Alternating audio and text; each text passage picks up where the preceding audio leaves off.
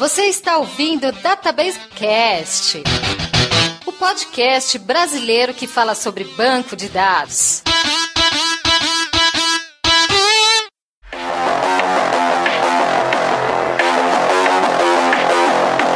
Olá pessoal, aqui é Mauro Picchigliani e eu espero e tenho muita vontade que os dados da aba anônima do meu browser sejam criptografados. Oi gente, aqui é o Wagner Crivellini e a coisa mais engraçada que me aconteceu a respeito de criptografia foi quando eu descobri o assunto dentro de um livro sobre números primos. Sou a Sofia Marcelovitz e na verdade eu tô me perguntando se eu sou um robô porque eu errei um captcha, então eu não sei. Olá pessoal, eu sou o Leandro Domingues, eu trabalho com o MongoDB e eu quero saber se o MongoDB criptografa isso aqui.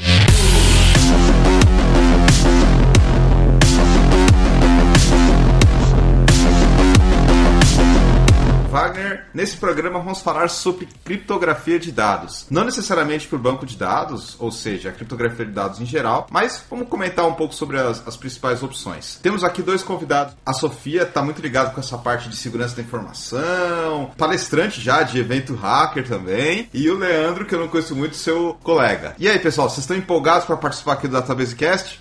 Como vocês lembraram de mim? Muito obrigada mesmo. Gostei demais do convite, obrigado mesmo pelo convite. É sempre bom a gente falar um pouquinho de NoSQL, é uma coisa que eu gosto, acho que vai ser bem legal. E você, Wagner, tá empolgado para participar desse programa sobre criptografia? Porque eu sei que você gosta bem dessa parte de matemática, às vezes até um pouco mais teórica. Eu sou curioso nessa área. Criptografia é um negócio que está muito em voga, especialmente agora que a gente está falando de mais de nuvem, e eu tenho estudado um pouco mais, cara. Confesso que antigamente eu não dava tanta atenção ao tema e recentemente eu até publiquei uma série de artigos aí falando de criptografia no Azure SQL. É uma necessidade, cara, a gente não pode mais fugir disso. Vamos falar sobre criptografia de dados com a nossa ênfase aqui em banco de dados, logo após a leitura de e-mails, comentários e tweets.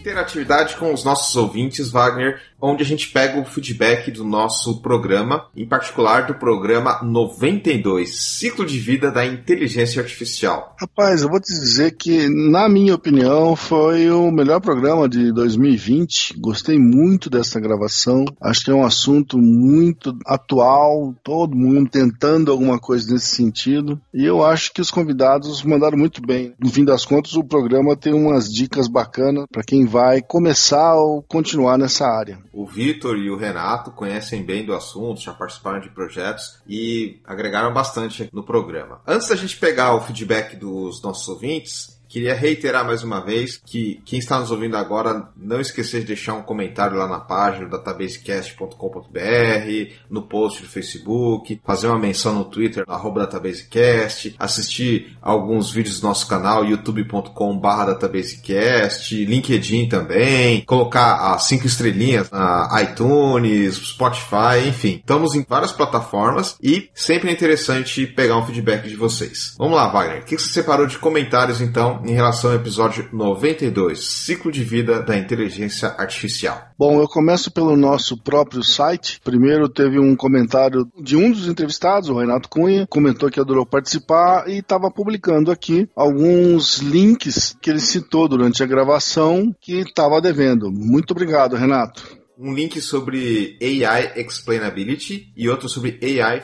Fairness. Então, quem tiver interesse nesses assuntos, não deixe de conferir lá no comentários do episódio 92 no nosso site. Também tivemos o comentário do Marcelo, que disse o seguinte: excelente episódio, muito legal ver o Databasecast explorando essa trilha de IA e Machine Learning. Todos que trabalham com dados atualmente são beneficiados com episódios como este último, pois ele acaba sendo um excelente guia introdutório, poupando tempo e compartilhando informações de qualidade. Um abraço a todos e vida longa ao Databasecast. Muito obrigado, Marcelo. Obrigado, Marcelo, obrigado, Renato, e a todo mundo que fez comentários no nosso site ou em outras plataformas. Tivemos também no YouTube, mas um comentário do Adriano Alves, dizendo que a gente deveria fazer um programa em formato de live, para ver como é que ficava, porque ele acha que vai dar muito certo. E ele disse que fazia tempo que ele não estava seguindo a gente, mas que ele acompanha desde 2010. Muito obrigado, Adriano Alves. Obrigado, Adriano. Estamos pensando na possibilidade, talvez não Database Cast, mas uma live com os ouvintes no Zoom ou Meet, outra plataforma. Por enquanto nenhuma novidade, mas se a gente fizer, a gente avisa nas nossas redes sociais, no Twitter, no Facebook e outros locais. Então fique ligado e não deixe de seguir a gente nessas outras redes sociais. Uma hora a gente inventa alguma coisa aí e vamos em frente. Tivemos também comentário no LinkedIn, o Bruno Silva, falando o seguinte: eu curti bastante o Database Cast dessa semana, foi muito legal ouvir os perrengues que temos quando trabalhamos nesse tipo de iniciativa. Parabéns a todos os envolvidos, e curti bastante o comentário do Renato Luiz Freitas de Cunha, nosso entrevistado, sobre as dificuldades que tivemos no projeto de IA em agricultura que trabalhamos. Muito obrigado, Bruno. E finalmente tivemos o comentário do Matheus Azevedo, né, que ele diz assim: bom demais, estava ansioso pelo retorno do Database Cast. Evolui demais ouvindo grandes mestres dessas conversas. Muito obrigado, Matheus. E só um detalhe, a gente não estava sumido, a gente só mudou a frequência. Antes todo mês tinha, agora a gente está tentando fazer mensalmente, mas chegamos lá. Ano de pandemia, as coisas ficam mais bagunçadas ainda. Nem fala. Em relação aos e-mails, recebemos aqui alguns e-mails. O primeiro e-mail que eu separei aqui foi do Miguel Luzbel. Meus queridos mestres e Mauro, gostaria de agradecer imensamente a vocês por me ajudarem a redirecionar em minha carreira rumo aos dados. Dados sempre fizeram parte do meu drive e dos últimos meses tenho me preparado para me tornar esse profissional. Não sei ainda se cientista de dados, analista de machine learning, analista de BI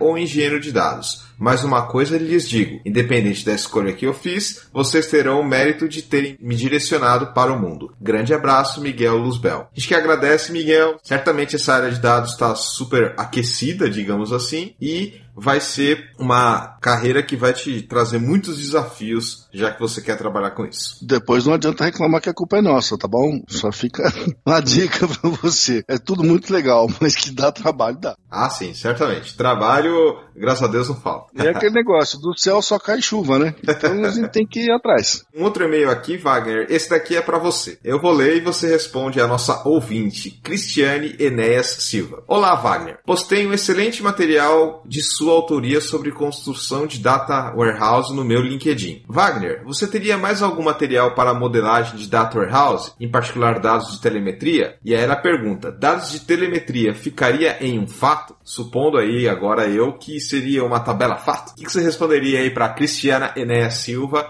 que é arquiteta de dados? Bom, primeiro agradeço aí um elogio, né? Eu não sei qual material que ela encontrou. Talvez tenha sido um livro que eu participei quando eu estava nos tempos da IBM, que falava do assunto, sem ver o que você está falando, nem nada. Mas eu acho que qualquer tipo de evento, qualquer tipo de transação, qualquer tipo de fato vai para uma tabela fato. Eu acho que a leitura de um IoT iria para uma tabela fato tradicionalmente. Lógico que hoje a gente tem muitas outras alternativas. Você poderia jogar isso num data lake e depois consumir de outra maneira. Temos alternativas mil. Tudo depende de custo-benefício e volumetria também. Em termos de desenho de um data warehouse, eu diria que poderia caber muito bem dentro de uma tabela fato. Espero ter ajudado.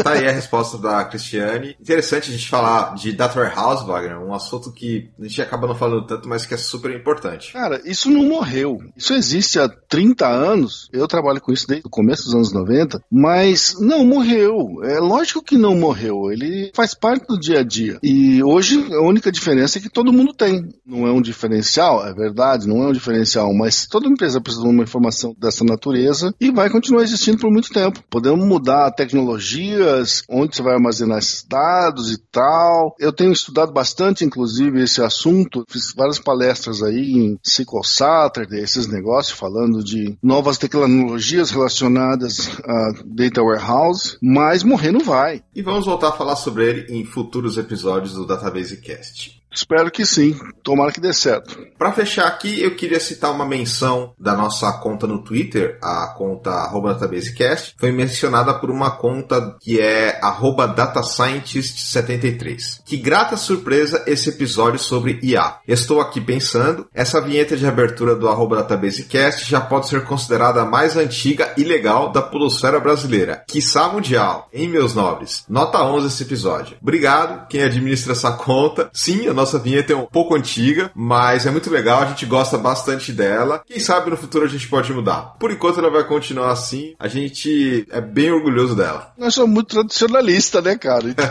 o time que tá ganhando não se mexe. Deixa lá, cara. A hora que a gente fizer as lives, a gente muda de vinheta. E acho que vale a pena. Também essa vinheta tem uma coisa de identidade. Tem um riff de guitarra bacana no começo, já deixa aquela empolgação, já começa uma música logo na introdução. É a nossa cara essa abertura. Bom, vamos lá então falar sobre criptografia de dados no novo episódio do Databasecast com os nossos convidados Sofia e Leandro. Bora, vamos nessa.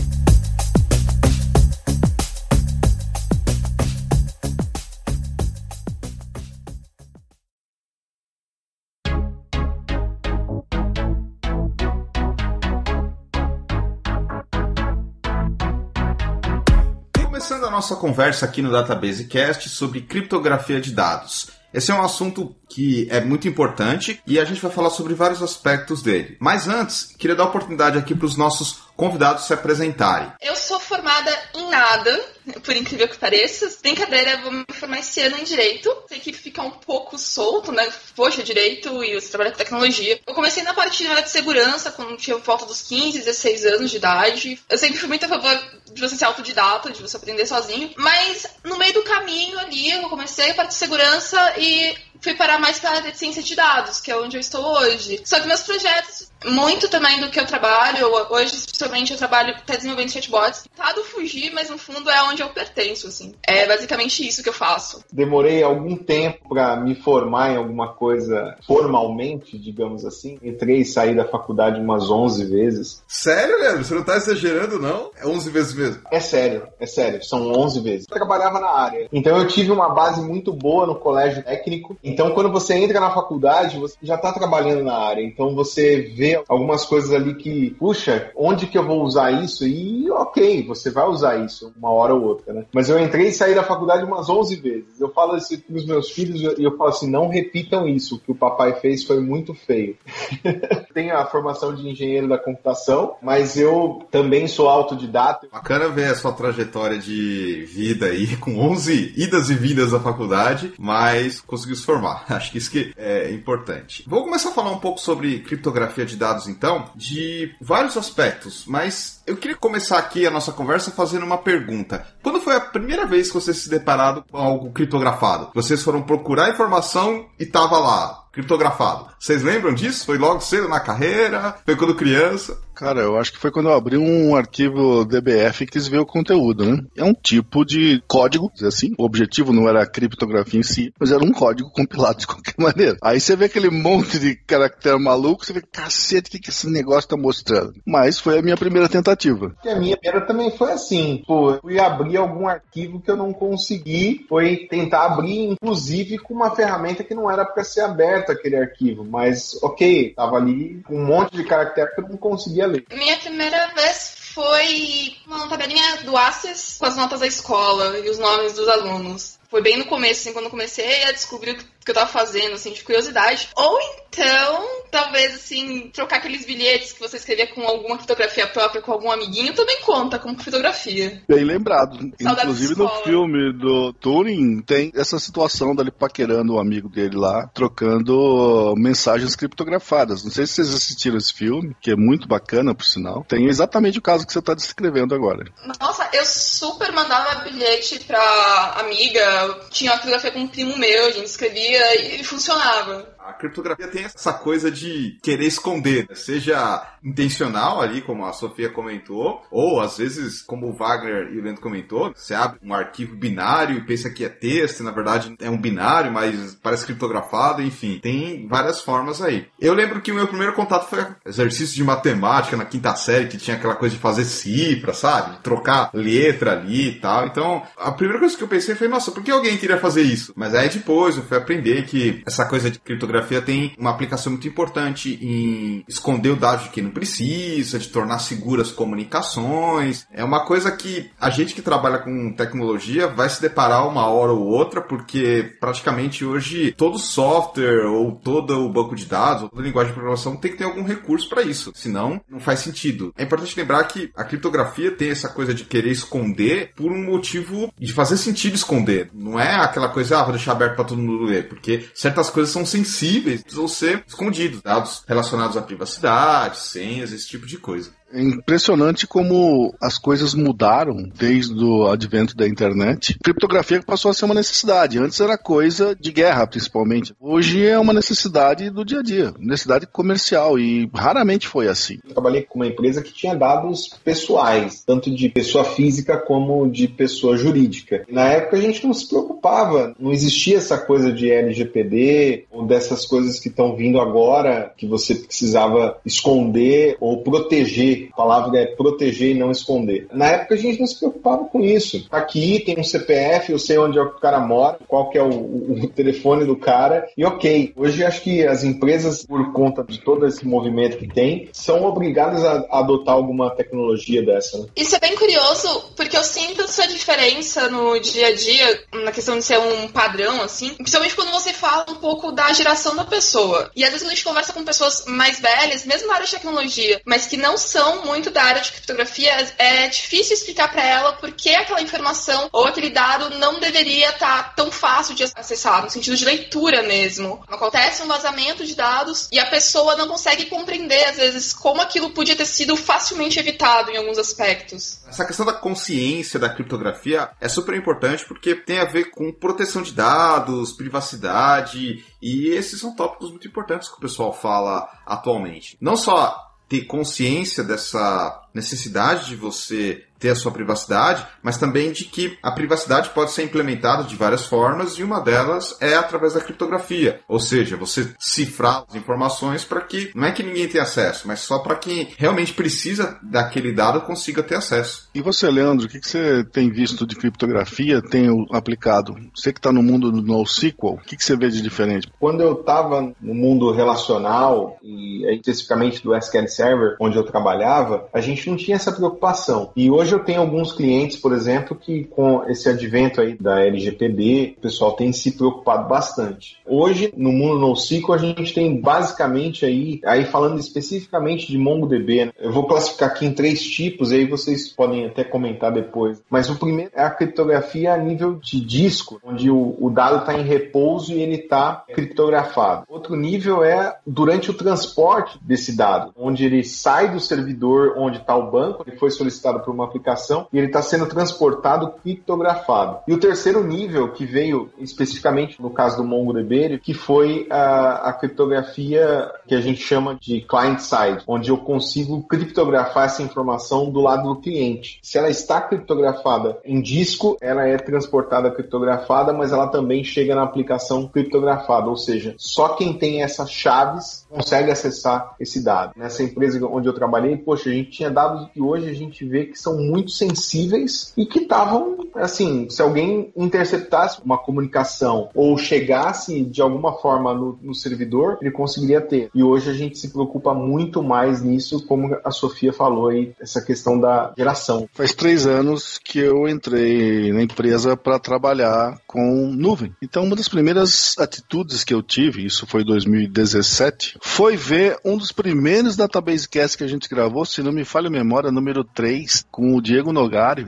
em que nós estamos falando de nuvem. E é engraçado porque em 2010, quando a gente gravou isso, eu e o Mauro cacetamos o Diego Nogari com perguntas relativas à segurança e como é que eu vou confiar na nuvem com isso mais aquilo, porque a gente estava muito assustado, era muito novo. E hoje a gente vê que a situação é muito mais controlada do que a gente imaginava naquela época. Até porque todos os arquitetos que desenharam as nuvens aí dos grandes provedores tinham essa preocupação em mente. Mas foi bacana ver como houve uma mudança do paradigma, graças à segurança da informação e muito a ver com a parte de criptografia, obviamente. Wagner, você comentou um pouco desses aspectos relacionados à nuvem e o Leandro falou sobre o NoSQL, mas eu queria falar um pouco sobre aspectos históricos de criptografia relacionados a banco de dados. Momento palestrinha, já vou avisando. Podemos falar de criptografia do modo geral, porque a história é muito interessante. Considerando esse contexto de banco de dados que eu falei, sempre houve essa necessidade de você armazenar o dado, criptografia muito antiga, até comentou lá do Turing e tal, mas quando começaram a surgir os grandes mainframes de armazenamento, inicialmente a criptografia não era uma prioridade. Até porque você não tinha capacidade de processamento suficiente, você não tinha nem espaço de disco, então o dado ele era meio que armazenado ali sem ser criptografado. E aí, conforme as coisas foram evoluindo, as coisas foram mudando. Mas durante muito tempo, toda a parte de você fazer a criptografia era sempre responsabilidade da aplicação. Porque até que a gente nem tinha banco de dados, era muito arquivo, os algoritmos para trabalhar com arquivo e tal, então não se falava. E aí começou a se evoluir um pouco as questões de banco de dados, começou-se a falar um pouco mais de redes, cliente-servidor, as coisas começaram a evoluir um pouco. Quando veio a parte da microinformática, e aí a gente começa a falar de banco de dados como o DBase, a Database e alguns outros, aí começou-se a ter um pouco de recurso ali de criptografia. Mas, de novo, sempre foi a parte de responsabilidade da aplicação. Até porque os principais algoritmos, RSA, SHA e outros estavam lá na parte da programação, da aplicação mesmo. Porém, as coisas começaram a evoluir. O Wagner até comentou do DBase. O DBase 2, se eu não me engano, já tinha recurso de criptografia. O DBase 3, o DBase 3 Plus começou a melhorar. Aí no padrão DBF lá, o Fox Pro também tinha recursos e tal. E aí isso numa época ainda pré-cliente-servidor. Quando começou a se falar em cliente-servidor, aí você tinha as primeiras versões do Server, o Oracle também, o DB2 ali começando a ganhar mercado. Na plataforma baixa, você começou a ter mais recursos de criptografia. Isso antes do SQL ainda. A gente está falando numa época pré-SQL. Quando começou a vir o SQL, perdeu-se um pouco essa questão da criptografia. Ou seja, optou-se pela facilidade, pela usabilidade de você acessar o dado e a parte de criptografia ficou um pouco de lado. E aí a gente começou já a ter uma proliferação muito maior dos bancos de dados e de como a gente acessava a informação. Óbvio que você sempre tinha lá o arquivo que era criptografado, mas de novo, sempre como uma responsabilidade mais da aplicação. Conforme as coisas foram evoluindo, a gente teve cada vez mais recursos dentro do banco para criptografar. No caso do Oracle, formas de criptografar a table space inteira. Do SQL Server você tinha alguns recursos, nem que sejam básicos, mas você já conseguiu fazer alguma coisa. Veio a internet. Inicialmente, quando a gente começou a falar em internet, o protocolo HTTP, ele não foi pensado para ter criptografia. Eles optaram sempre por algo aberto e deixaram para colocar essas questões de segurança mais para frente, ou seja, para uma nova versão. Então acabou sendo muito aberto. E aí as pessoas começaram a se preocupar um pouco mais com a criptografia na transmissão e não tanto no armazenamento. Paralelo a isso, o mundo de banco de dados começou a evoluir. Então aí você já tinha SQL Server 2000, o Oracle estava na versão 8i, a gente tinha lá o DB2 e alguns outros bancos de dados já com o padrão SQL bem consolidado. A gente está falando aí de SQL 92, que já tinha alguma coisa de criptografia, mas ainda assim muito incipiente. E as coisas começaram a evoluir. Certamente a necessidade de criptografar a informação entre a comunicação, cliente-servidor, ou seja, com o que a gente tinha já de internet, impactou bastante o banco de dados. Então, cada vez mais a gente conseguia ver recursos dentro ali do próprio banco. A maior parte da criptografia continuava sendo na aplicação. Você tinha a implementação dos algoritmos com chaves criptográficas maiores, cada vez mais complexas, outras formas de criptografia, né? Não só com chaves assimétricas, mas os recursos do banco ainda estavam meio limitados. E a coisa está evoluindo. E até hoje eu acho que é um pouco assim. Se você for procurar criptografia, você tem TDE,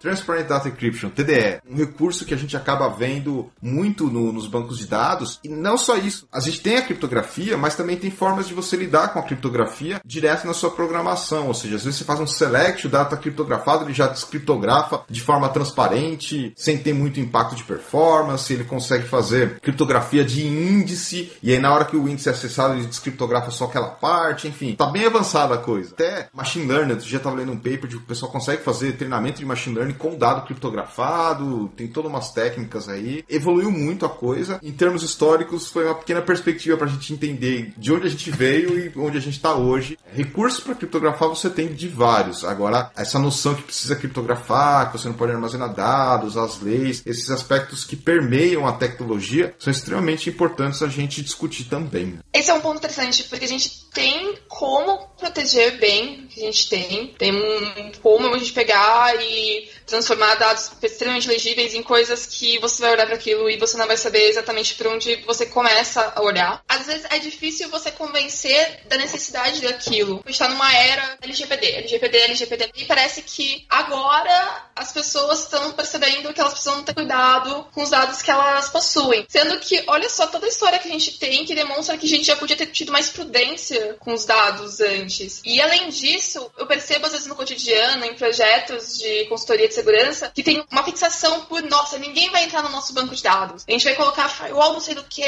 o IP vai ser restrito não sei aonde, inventa porta, faz tudo. E quando você finalmente, por algum motivo, consegue passar por todos os obstáculos, você chega lá e é puro texto. Você entra lá, tá a senha, I love 1, 2, 3, 4, e você fica olhando para aquilo e fala, bom, é lógico, é você inviabilizar o acesso pro banco, mas também é você arrumar esse banco para ninguém conseguir compreender o que tá aqui. Apesar de tudo, apesar de ter tudo isso, ainda é difícil convencer, em alguns casos, que a gente precisa disso. Por incrível que pareça. Na verdade, o pessoal só começa a dar a devida atenção depois que a casa cai, né, Sofia? Aí todo mundo tá desesperado. Quando antes não temos profissionais para isso, ou a gente não quer investir nisso, ou a gente não acha que é bem assim, e depois que o negócio desengringola e, putz, devia ter feito antes. Pois é, devia. Tinha como, inclusive. A Sofia falou as questões todas de proteção antes de chegar no dado. Em 2017 a gente teve um caso muito comum aí falando de novo especificamente de MongoDB, servidor aberto para a internet, porta default, sem implementar usuário e senha. Cara, teve muitos bancos de dados que foram invadidos, inclusive empresas que depois se tornaram meus clientes, que não tinham nenhum tipo de proteção colocada no banco de dados, dos mais básicos. Aí você fala assim, poxa, eu não estou falando de criptografia dos dados, estou falando de proteção mesmo, né, de camadas de alguma coisa que não deveria estar exposto para a internet de uma forma tão fácil. É justamente isso que ela falou. Os caras só veem quando a casa caiu. Isso aí, historicamente, Leandro, demonstra a nossa falta de sensibilidade e de conhecimento para perceber o potencial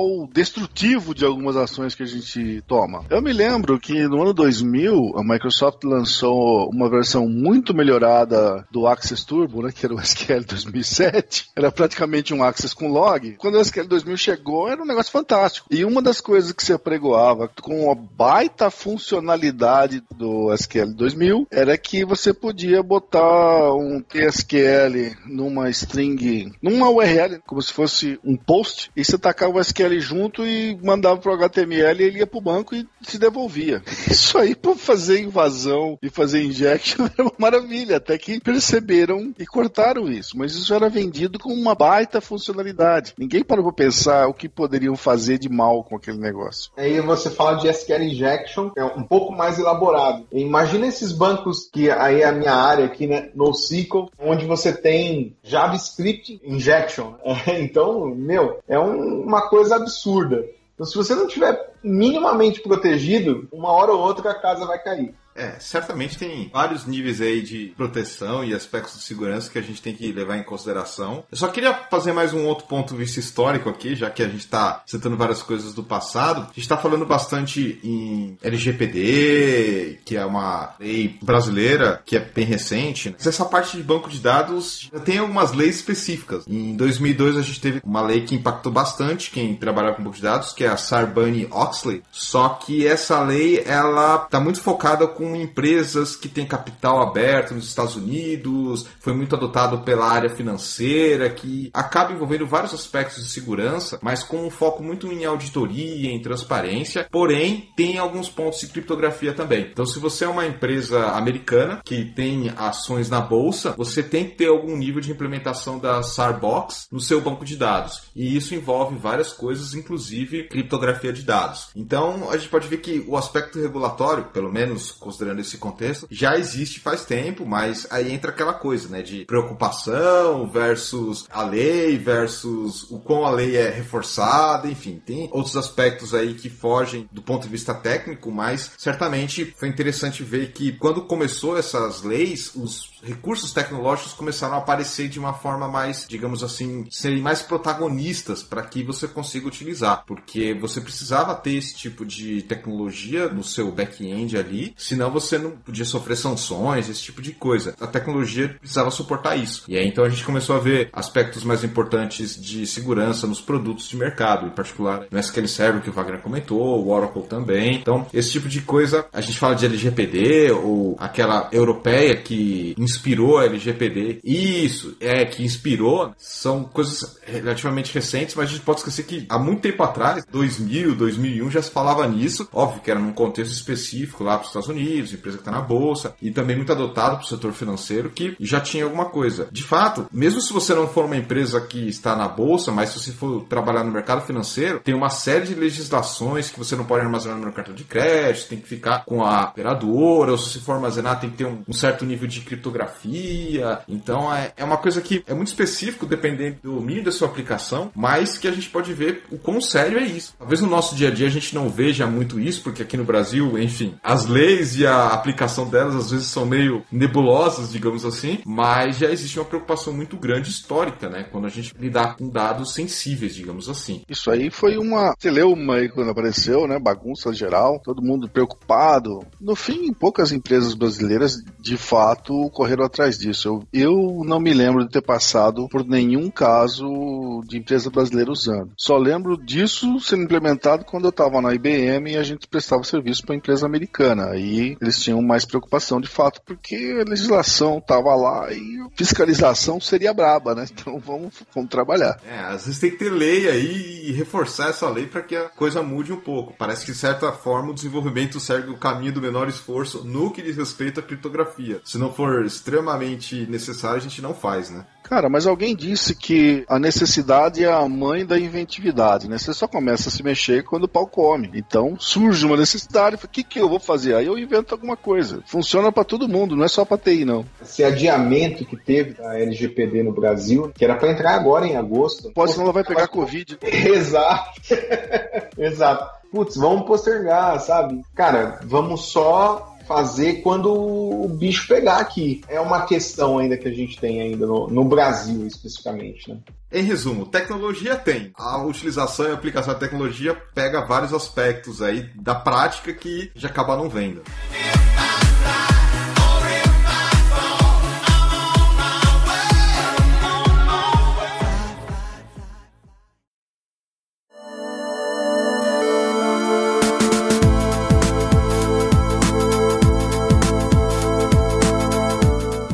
Já fez uma introdução ao tema e falamos sobre alguns aspectos relacionados à criptografia, leis e tecnologia. Vamos falar sobre como é lidar com dados encriptados ou criptografados. Aliás, pode ser as duas coisas, criptografados ou encriptados. Esse tipo de coisa pode acontecer até no nosso lado pessoal. Por exemplo, eu quero perguntar aqui, quem que usa gerenciador de password? Ou como é que vocês lidam com tantas senhas? Vocês criptografam ou não? Eu tenho um notepad criptografado, muito bem escondido. É o que todo mundo faz, no fim das contas. O pessoal esquece um pouco do assunto, depois quando vê, tá nisso. Eu tenho paranoia com o gerenciador de senha. É uma coisa assim que eu não consigo.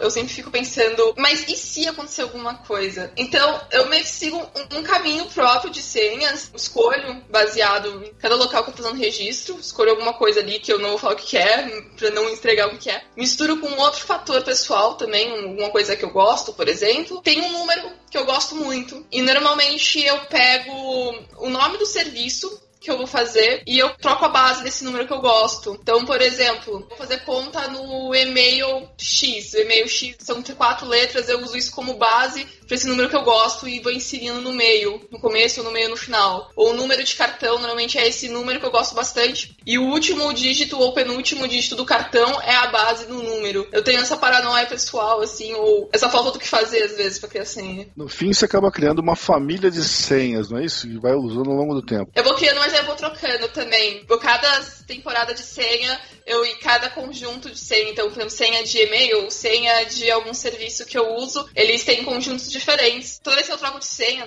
nos períodos que eu troco de senha, normalmente cada mês, eu vou lá, ou 3 semanas, e troco ideia também.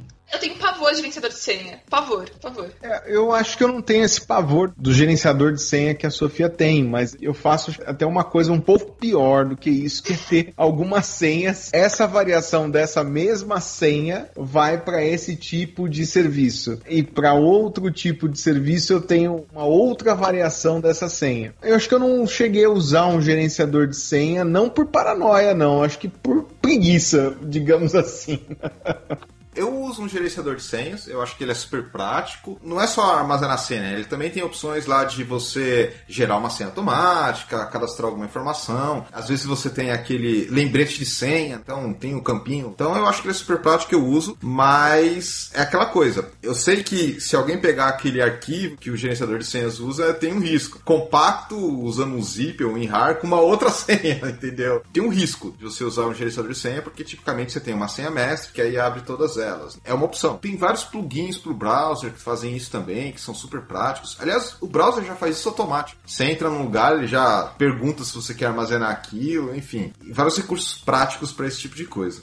Geralmente tenho ativas algumas senhas para grupos distintos, vamos falar de trabalho, pessoal e assim por diante. Então tenho várias senhas que estão ativas concomitantemente, mas eu nunca escrevo em lugar nenhum as senhas que estão ativas. Eu escrevo as antigas, porque daqui 2, 3 anos não vou lembrar jamais, né? Então eu tenho que deixar um histórico disso. Aí eu gravo num famosíssimo Notepad guardadinho num pendrive escondido no fim do mundo, que assim ninguém precisa saber onde que tá. É só senha VR que tem ali. Se roubar, eles só vão descobrir passado. Coisa muito antiga. Mas eu não tenho o hábito, não. Nunca tive de usar gerenciador de senha. Aí uma escolha meio que pessoal de cada um. No ambiente corporativo, ou seja, no trabalho, é um pouco mais complicado que isso, né? Porque além de ter essa questão de senha, você tem outros aspectos, como por exemplo o tal do single sign-on. Você faz o login em um lugar e aí ele já te dá acesso em vários lugares. Ou, em particular, no caso dos bancos de dados, muitos deles têm serviços para você fazer esse login. No caso do Oracle, tem o ONames. O SQL, por exemplo, dá para você fazer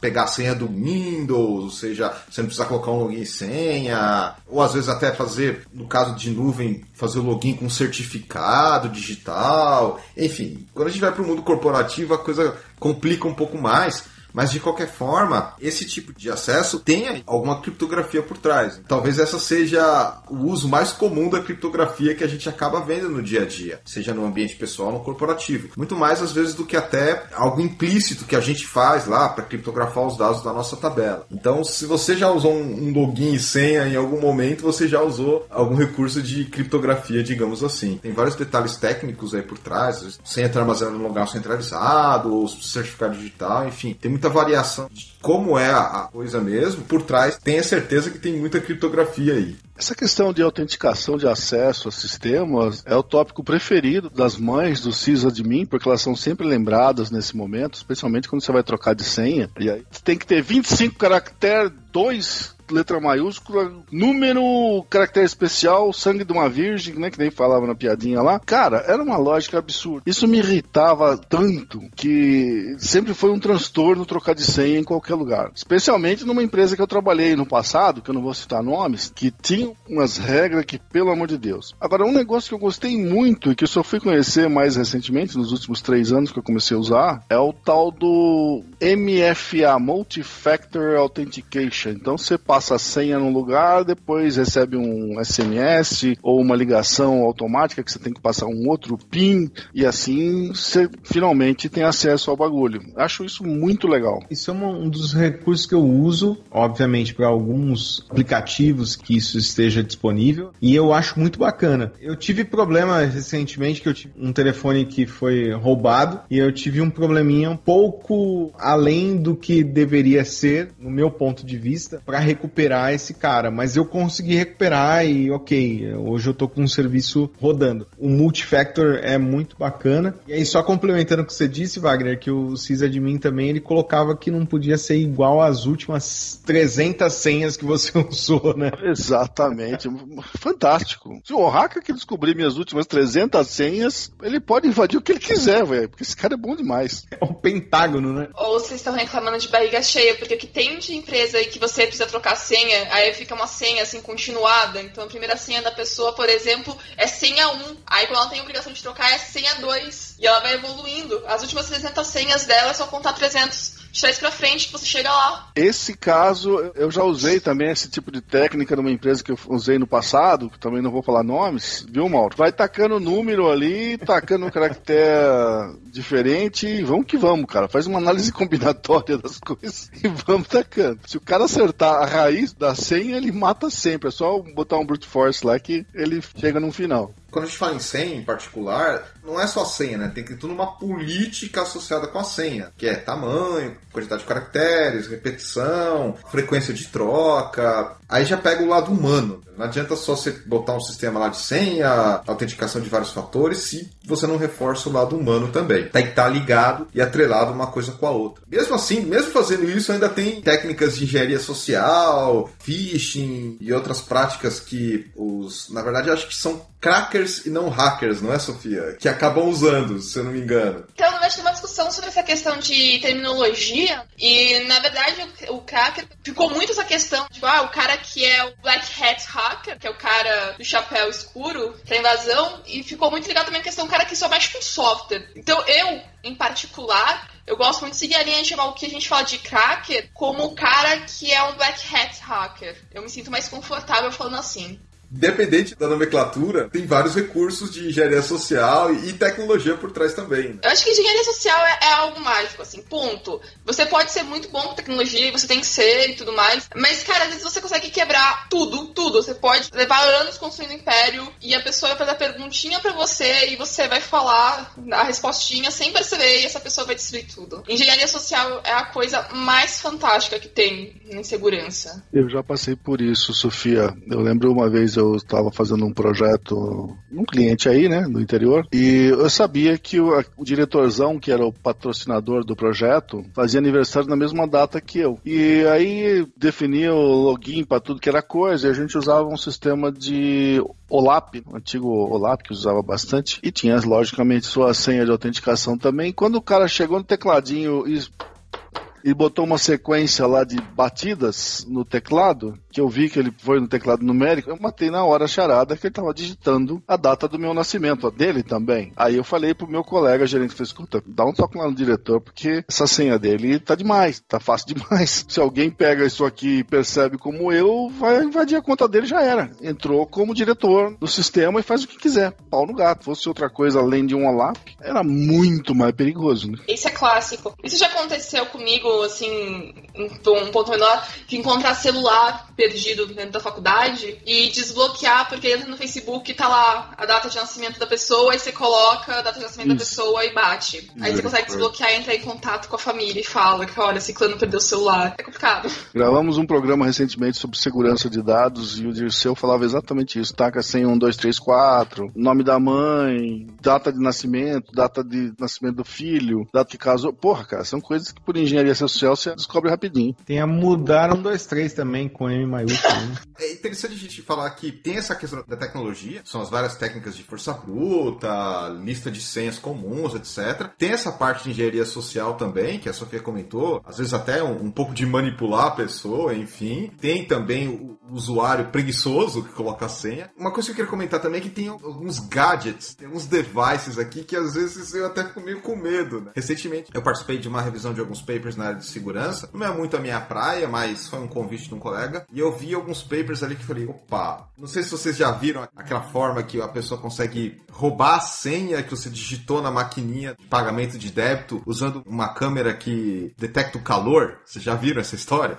Não, essa eu não conheço. O atacante, a pessoa que tem intenções maliciosas, digamos assim, ela tá esperando você passar a fila do supermercado, aí você vai lá, passa suas compras, digita sua senha e vai embora. Aí quando a pessoa pessoa vai chegar na hora, ela coloca essa câmera que detecta o calor e consegue ver pelo calor da ponta do seu dedo os números que você pressionou. O número mais antigo, o calor diminuiu, então ele consegue ver a sequência também. São gadgets aí que o pessoal tem que são muito avançados. Outro paper que eu li também é interessante, o cara tava no ônibus, aí a pessoa que tava sentada na frente dele tava usando o celular, e aí pelo reflexo da tela do celular no vidro do ônibus ela conseguia pegar, ou o reflexo da tela do celular no óculos escuro da pessoa, ela conseguia reconstruir o que ela digitou ali, enfim. É uma área extremamente avançada se você pensar nessa coisa de gadgets também. Não é só engenharia social, não é só técnicas de software por força bruta, preguiça do usuário, usuário desleixado, mas também tem um monte de coisa aí que quando você vê parece que você tá assistindo o kill do filme 007 do James Bond explicar pro James Bond um novo dispositivo. Não sei se eu fui muito velho nessa, mas enfim. Um pouquinho, pois, que é o Missão Impossível. Então, no Missão Impossível tinha algumas coisas que os caras detectavam qual era a senha no teclado, mas eu sempre me perguntei, eu falei assim, mas peraí, como é que ele sabe que aquela sequência é a X, né? E aí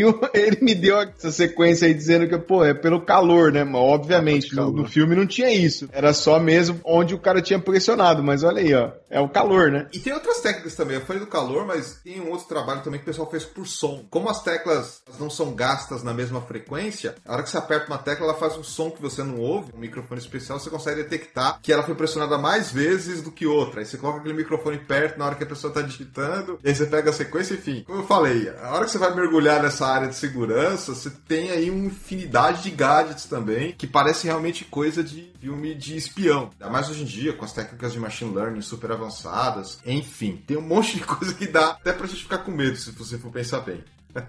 Mudando de foco para a parte de dados, queria começar com você, Leandro. Outro dia eu estava num cliente, um banco, a gente está trabalhando lá com bases relacionais e com não relacionais também, usando JSON, e o cara queria criptografar minhas informações. E daí a gente teve que mostrar para ele que criptografia em repouso é uma coisa, tá lá criptografado, se alguém tentar invadir pelo disco não vai pegar nada, mas criptografia do dado em si, só se você criptografasse o JSON inteiro. E aí o overhead, aí, a sobrecarga de processamento parecia que ia ser um negócio complexo. Você já viu empresa implementar isso? No caso, no MongoDB? Cara, isso é muito legal você tocar nesse assunto, porque realmente, criptografia em repouso é uma coisa, né? O cara que tem acesso a pegar o teu dado lá do disco mesmo, ele não vai conseguir descriptografar porque você passou por uma série de ferramentas ali que criptografaram aquele arquivo especificamente. Outra coisa, a hora que ele sai do arquivo e está sendo trafegado até a aplicação, e outra coisa é realmente ele está criptografado para o desenvolvedor, inclusive. Então, é uma coisa que está sendo muito latente hoje em dia, especificamente no MongoDB. Eu tenho algumas empresas que são de alguns ramos aí, desde banco até seguradoras, que estão atacando essa questão da LGPD. A criptografia em disco, é que nem você falou, ela é uma coisa que está lá, já está implementado, ok. O transporte dessa informação é outra parte, e agora, especificamente no MongoDB, na versão 4.2, foi lançado o ano passado, a gente tem o que a gente chama de Client-Side Field Level Encryption, que é essa questão da criptografia de um campo determinado no JSON, aí a grosso modo, na camada mais acima ali, essa informação está criptografada. Uma pergunta, ele está criptografado no banco, aquele campo, ou você está inibindo a exibição dele? É um mascaramento. A gente tem um recurso que a gente chama de mascaramento no SQL. Eu estou entendendo que você está falando algo parecido. Ele está gravado no banco criptografado ou não está sendo exibido para o cliente de uma forma completa? Como que é exatamente? Eu costumo dizer que ele pega um pouco das duas formas, porque se você não tem a chave, você não consegue ver. Mas ele efetivamente não está criptografado, ou seja, mesmo que você não habilite a sua criptografia em repouso, essa criptografia do lado do cliente, ela pode ser habilitada. Você tem, de verdade, você vai ter 3 camadas. A criptografia em repouso, a transporte e essa do lado do cliente. Se o cara pegar o dado, se ele tiver acesso ao teu servidor, ele consegue ter acesso a essa informação, desde que você não tenha habilitado a criptografia em repouso. Esse foi um advento, e aí falando especificamente do MongoDB, porque a criptografia em repouso no MongoDB, ela é feita só a partir da versão Enterprise Advanced. É a versão paga do MongoDB. A versão Community você não tem isso, você não tem uma criptografia em repouso. Então, com essas questões todas de LGPD, da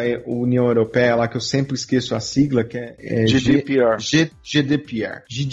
Essa é bem específica, e aí você não tinha essa condição de você fazer na versão community, por exemplo, do MongoDB. Então você tinha que criptografar usando só a Enterprise. E hoje, a partir da versão 4.2, você já consegue fazer. Mas é meio que uma mescla dessas informações aí, da criptografia em repouso com a criptografia do lado do cliente. E falando um pouco de algoritmos de criptografia, Sofia, o que você tem visto aí, no modo geral, mesmo que não seja só em banco de dados, o que está sendo mais usado, que métodos estão destacando, se é um só que está usando, como é que está? Aí volta, né, um pouquinho do que a gente já falou, principalmente porque está explodindo a questão de LGPD, proteção de dados. Então eu vejo muito pessoal tentando agora trabalhar criptografia dentro de banco de dados. Vejo muito, às vezes, do mesmo. Então, SHA, AES continuam ali funcionando. O pessoal trabalha muito em cima disso. Eu tô vendo também emergir uns trabalhos que a gente chama de criptografia homomórfica. Vamos supor que eu tenho um conjunto ali de dados e eu preciso colocar o meu modelo para operar em cima disso. Eu vou lá, eu tenho um esquema de chave pública. O usuário cria uma parte-chave secreta e pública. Ele usa a pública para criptografar os dados e antes ele enviar para o terceiro, que vai executar o cálculo. Ele manda isso pro terceiro e o terceiro ele consegue trabalhar com todos aqueles dados. Por exemplo, a palavra cachorro, vamos por isso. Cachorro, gato, elas vão manter um comprimento similar e toda vez que aparecer cachorro, vai ser sempre o mesmo comprimento depois da criptografia. Então, quando a gente trabalha isso dentro de um modelo de aprendizado de máquina, a gente consegue obter um resultado, porque existe ali um padrão, existe ali um formato igual. Claro, limitações, que ainda é um trabalho muito incipiente, mas eu vejo, por exemplo, que é um caminho bem interessante quando a gente fala, por exemplo, de Machine Learning as a Service. Então, eu tenho lá meus dados e eu quero processar ele em algum modelo. E aquele modelo, às vezes, não é interno, não foi desenvolvido aqui dentro da casa. Eu vou lá e entrego para alguém, mas eu não quero que ninguém pode ver aquilo, o conteúdo. Eu consigo operar dessa forma e ter o resultado. Logicamente que é bem engraçado, né? Quando você é parte do cientista ou mesmo uma parte do analista que não vai fazer muita questão aí, você olha o resultado que você não compreende. Mas quando você vai lá e criptografa aquela informação, você descobre, por exemplo, algum resultado interessante. Eu tô vendo uma ascensão disso, não pegou mesmo, ainda tá uma coisa que sendo estudada, tô fazendo testes, mas eu vejo como uma saída bem interessante pra gente trabalhar uma criptografia de uma maneira que a gente não pensa muito, né? É uma questão, assim, de poder possibilitar uma outra área que às vezes parece tão distante da questão de criptografia e segurança.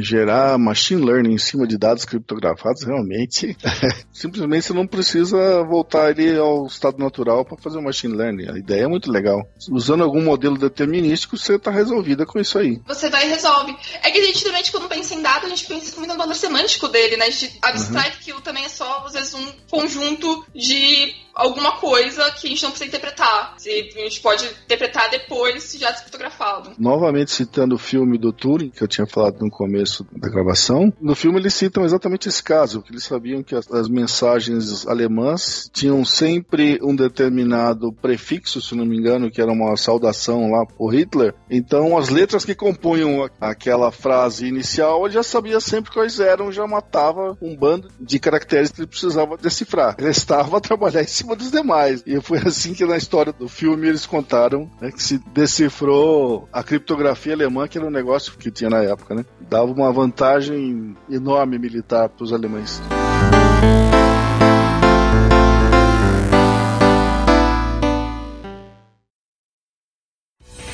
You're on the edge of giving up. You know I feel it too. You won't be alone because I'm with you.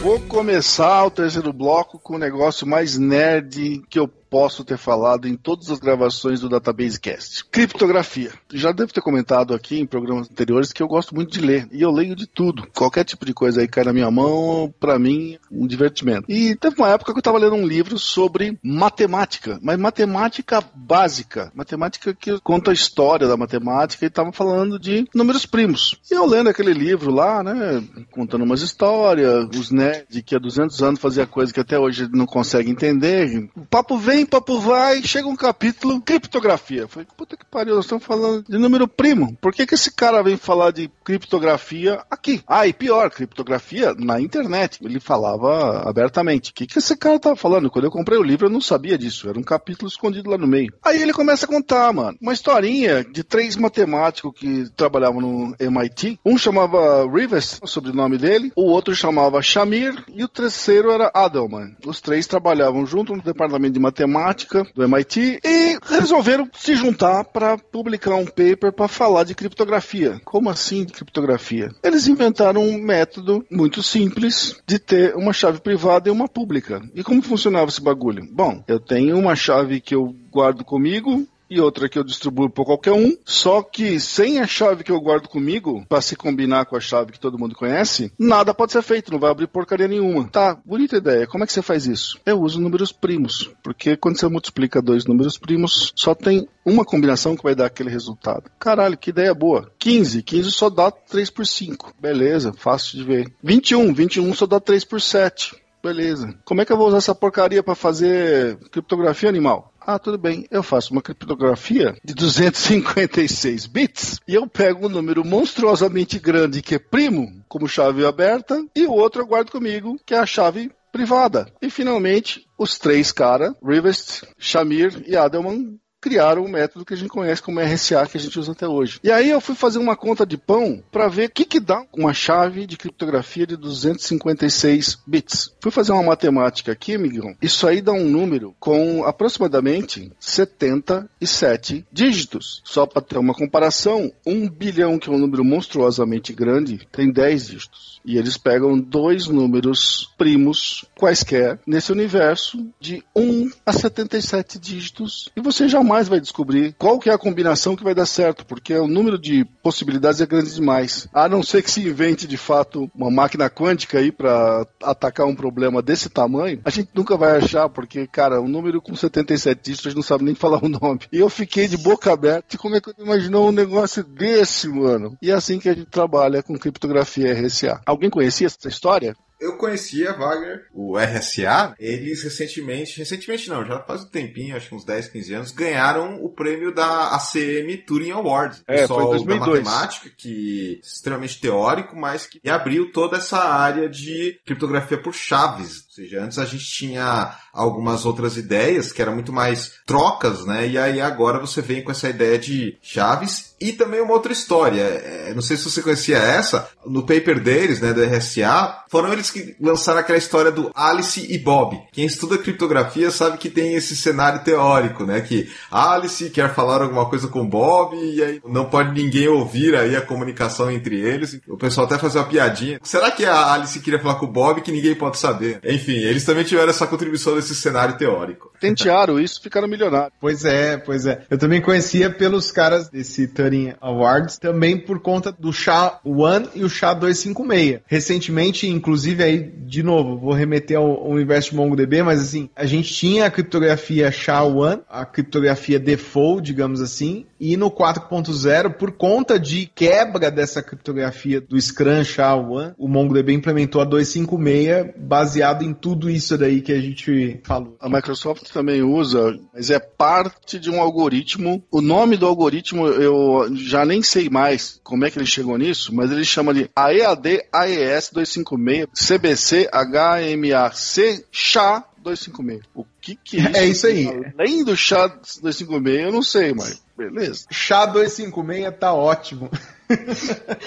Aproveitando para compartilhar essas nerdices, tem um matemático que eu sou apaixonada, que é o Edward Frenkel, e eu gosto muito da produção dele voltada para pessoas que não são tão da matemática assim. Ele tem um livro chamado O Amor e Matemática. É literalmente um livro inteiro dele explicando por que ele se apaixonou pela matemática. Só que nisso ele também vai explicando contextos, outros atributos matemáticos. E a grande pesquisa da vida dele, e eu acho que foi a partir disso que eu me apaixonei também por essa porcaria, é a hipótese de Riemann. Esse é o maior louco da história. É o maior louco da história. É um maluco assim, a função tá lá, a conjuntura é que a função zeta de Riemann tem essa questão de zeros, assim, tipo, se os zeros somente nos números inteiros, pares, negativos, números complexos, com parte real e tal. Se você conseguir provar isso, você consegue ter justamente justamente a distribuição de números primos. Então, por exemplo, a gente sabe que é um número primo, a gente sabe que 7 é primo, mas será que a gente sabe, por exemplo, que 4, 6, 7, 8 bilhões, trilhões, quadrilhões é primo ou não? Fotografia parte justamente de um número grande. Mas se a gente souber se ele é ou não, acabou com a fotografia. A gente vai lá e derruba o RSA. Sim. Então, eu adoro esse livro. Eu acho que é uma boa introdução, assim, pra quem não tem, às vezes, tanto contato com a parte matemática, ou pra quem quiser já meter o louco, procurar o trabalho do Elliot Franklin em cima disso é fascinante. O Wagner comentou dessa questão de número de bits, de chave criptográfica. Eu não sei se ainda está válido ainda, mas parece que tem uma lei americana que se você faz um software que tem um certo número de bits de chave criptográfica, você não pode exportar, porque é uma questão de segurança nacional. Eu ouvi falar essa história, não sei se é verdade, mas tem umas restrições. Se você cria um certo algoritmo com uma certa característica, isso está ferindo uma lei de segurança, você não pode exportar ou vender. Ah, deve ter. Essa tecnologia é reservada. É o Encrypt Act, se eu não me engano, essa questão. Ele tem esse... Eu tô até pesquisando aqui, é o Encrypt Act. Você tem que ter um limite sobre a questão de criptografia. É uma viagem. O negócio é sério mesmo. Pra cair em coisa de segurança nacional e que limita a comercialização é complicado. Uma coisa muito americana. Eu só tô com medo quando inventarem a criptografia de 512 tera que o Ciro Gomes falou na campanha eleitoral. 256, 512 é o próximo, né? É 512 tera, não é bit, é tera.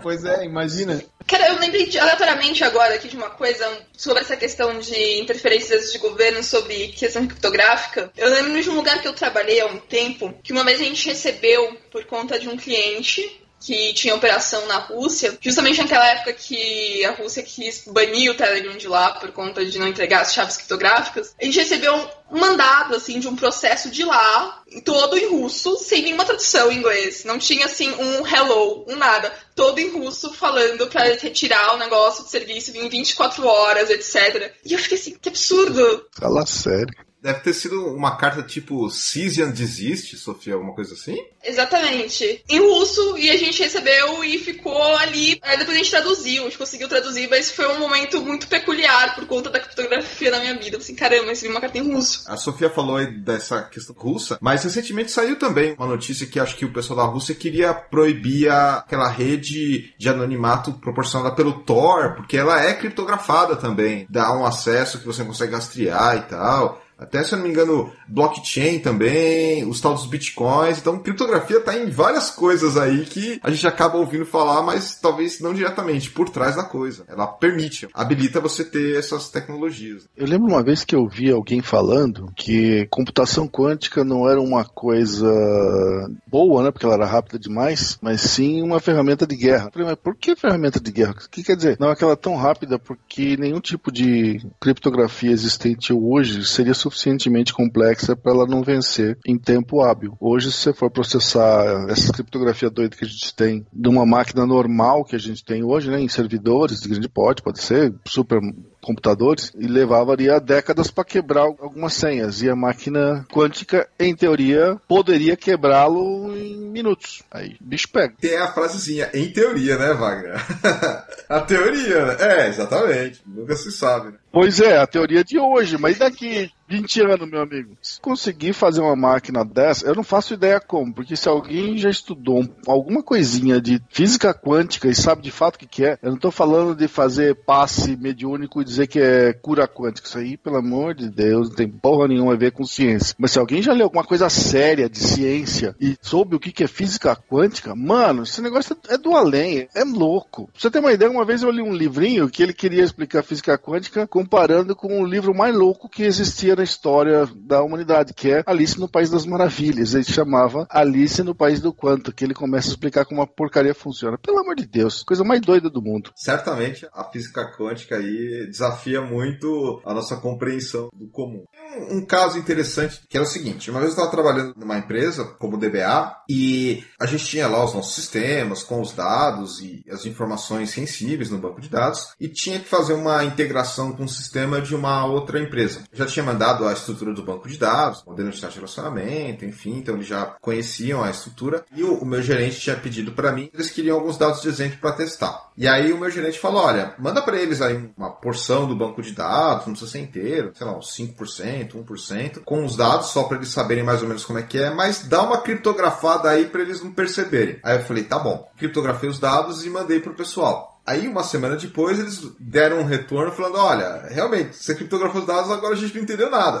Então ficou muito mais difícil trabalhar com esse dado criptografado que você mandou do que não ter nada. E aí voltou pra minha mão, aí o gerente falou, ó, legal, você criptografou, mas não adiantou. E aí ele falou assim, ó, então, em vez de criptografar, você faz assim. Em vez de estar o nome do cliente, você coloca nome 1, nome 2, nome 3 e assim por diante. Não é uma criptografia, mas pelo menos a pessoa consegue ter aí uma noção do que está em cada campo. Porque apesar de ter lá a descrição da entidade, relacionamento e do dicionário de dados, é outra coisa ver ali os valores que são possíveis e o que é esperado de cada campo. Então foi uma situação aí onde a minha criptografia não adiantou, porque mais acabou confundindo as pessoas que iam desenvolver o sistema e integrar do que efetivamente resolver. Então aí eu montei essa rotina para colocar lá cliente 1, cliente 2, cliente N, números de telefone não reais, mas factíveis, né? Aquela coisa de colocar um DDD que realmente existe no telefone, ou colocar valores de CEP que realmente existem, mas não são os reais, e assim por diante, para que a pessoa que fosse desenvolver o sistema na ponta deles tivesse pelo menos aí uma noção de quais valores estão nos campos, porque se eu criptografasse tudo, ia perder um pouco a semântica do que poderia ter em cada campo. Então, isso dificultaria a integração e o desenvolvimento distribuído, que era o que a gente estava fazendo na época. Então, essa foi uma situação aí que a criptografia não ajudou muito, e eu tive que fazer uma outra solução que não foi efetivamente criptografar, né? Mas assim, colocar mais ou menos o formato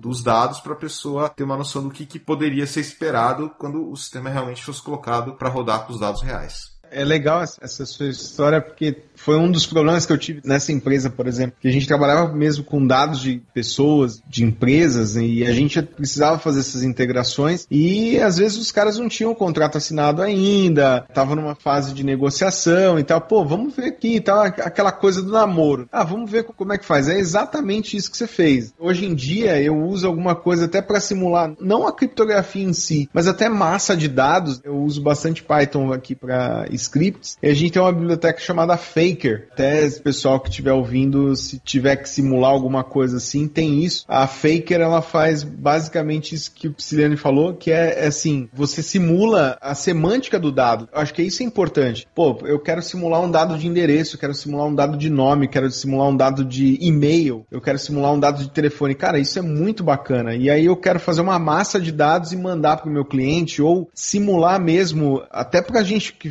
trabalha com dados aí no dia a dia, fazer queries e, enfim. O Python tem uma biblioteca dessa que efetivamente não é criptografia, como é o assunto de hoje, mas é uma alternativa para essas situações aí, né? Isso é muito bacana de conhecer, porque às vezes o DBA se depara com isso, aí começa a montar aquele script SQL gigante, faz um monte de coisa, e já tem uma coisa meio que pronta aí. Deve ter alguns formatinhos, uns templates lá, talvez dê até para se adaptar, mas é bacana, Leandro. Pô, é muito legal. Você pode escolher até o idioma que você vai gerar aquele dado, né? Então ele tem um suporte para PTBR. Então você fala, eu quero um dado de nome de rua, quero um dado de UF. Ele te dá isso. É muito bacana, muito legal mesmo. Imagino que isso deve ser bastante útil também para o pessoal que mexe com data science. Isso é ótimo, mas eu tô ouvindo e tô pensando no sentido que isso acontece manualmente às vezes, né? Você pede lá o dado e a pessoa cria alguma coisinha. Claro que você tem uma ferramenta pra te ajudar nisso, é muito melhor. Até porque, vamos ser sério, vamos lá, é difícil a gente lidar com dados sem saber exatamente com que dado a gente tá lidando, né? Por mais que a gente tenha meio que uma descrição do tipo de dado, isso não é o suficiente. Você tem que saber mais ou menos o jeitão dele, o que tá em cada posição, o intervalo, o que é válido, o que não é válido. Tudo isso é uma semântica que vai muito além do tipo de dado.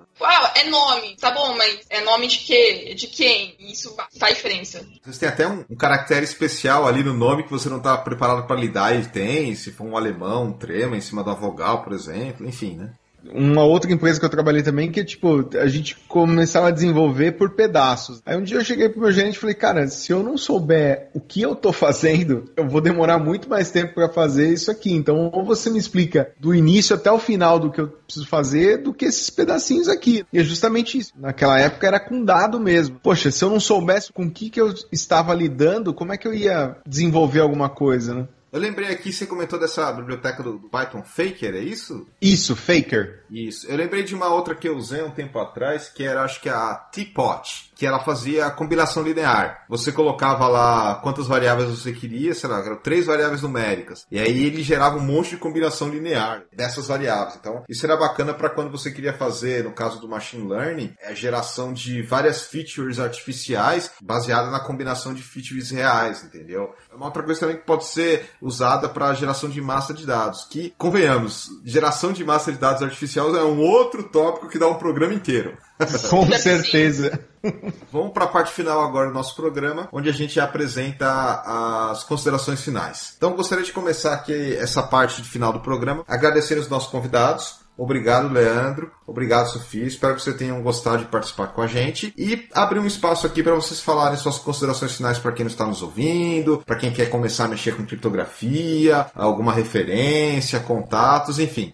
Gostaria de agradecer quem ouviu até aqui. Obrigada mesmo pela paciência e pela atenção. E para quem tá com curiosidade de começar na área de criptografia, eu sou uma pessoa meio chata. O conceito estuda em parte matemática, mesmo você eu não sou bom, eu não entendo isso. Existem vários materiais disponíveis que podem te ajudar a construir o raciocínio e ir no seu tempo também. Então, se você tem dificuldade no negócio, você vai construir aos poucos esse conhecimento. Então, você não tenho base. Você vai conseguir. Isso é importantíssimo. Você vai conseguir. Ter um pouco de curiosidade. Eu, pelo menos, uma coisa que me faz muito feliz na parte que eu trabalho é que é um grande, às vezes, tentativa e erro. E é você experimentar coisas novas e ver se funciona ou não. Aprender um pouco a base teórica, vai, tenta fazer na prática. Pega uma base de dados fake e tenta ver o que você consegue fazer com aquilo. E não parar. Além dessa parte de tentativa e erro, de teste, outra coisa também que eu acho fascinante é que é uma coisa que não para. Eu acho que o ponto é, a gente falou de tanto de questão histórica aqui, a gente falou sobre, porque antes era assim, lá nas épocas do mainframe, etc. E se a gente for mais pra trás, a gente tem o Turing, se a gente for mais pra trás, tem criptografia de César, e se a gente for mais pra frente, vai ter criptografia quântica. Então, não tem como parar. É uma coisa que sempre vai estar mudando. Se você quer entrar nisso, se você saber que você não vai ter mais sossego também na sua vida. É isso. Legal, acho que pegando um gancho dessa questão da Sofia, que ela falou de estudar, eu acho que a gente, em tecnologia, a gente não pode parar de estudar. Minha mãe queria que eu fosse médico e eu falava, poxa mãe, tem que estudar pra caramba e tal, e olha onde eu me meti, né? Tem que estudar. Não tem como parar de estudar. A questão de você estar sempre se aprimorando é excelente. E aí, falando especificamente de criptografia, ou de proteção de dados, ou de privacidade de dados, eu acho que isso é um mercado que está muito latente e ele vai só ganhar mais importância nos próximos anos. Como a Sofia falou, você andando para trás ou para frente na linha do tempo, aí você vai ter muita coisa relacionada. Não deixe para depois. Tá? Eu estou desenvolvendo alguma coisa aqui, depois eu vejo como é que eu protejo esses dados. Não, eu acho que isso não pode ser mais uma preocupação para depois, ela tem que ser agora. Se a ferramenta que você está usando, ela não te dá essas possibilidades, o que é muito difícil hoje em dia, troca, vai para outra, mas não deixe de fazer isso para depois, tá? E obrigado mesmo pelo convite, Mauro, Wagner, Sofia, foi um debate muito bacana, uma conversa muito legal. Precisando de qualquer outro assunto, só me chamar aí. Bom, eu concordo com os nossos dois convidados. Criptografia é um negócio que só tende a aumentar.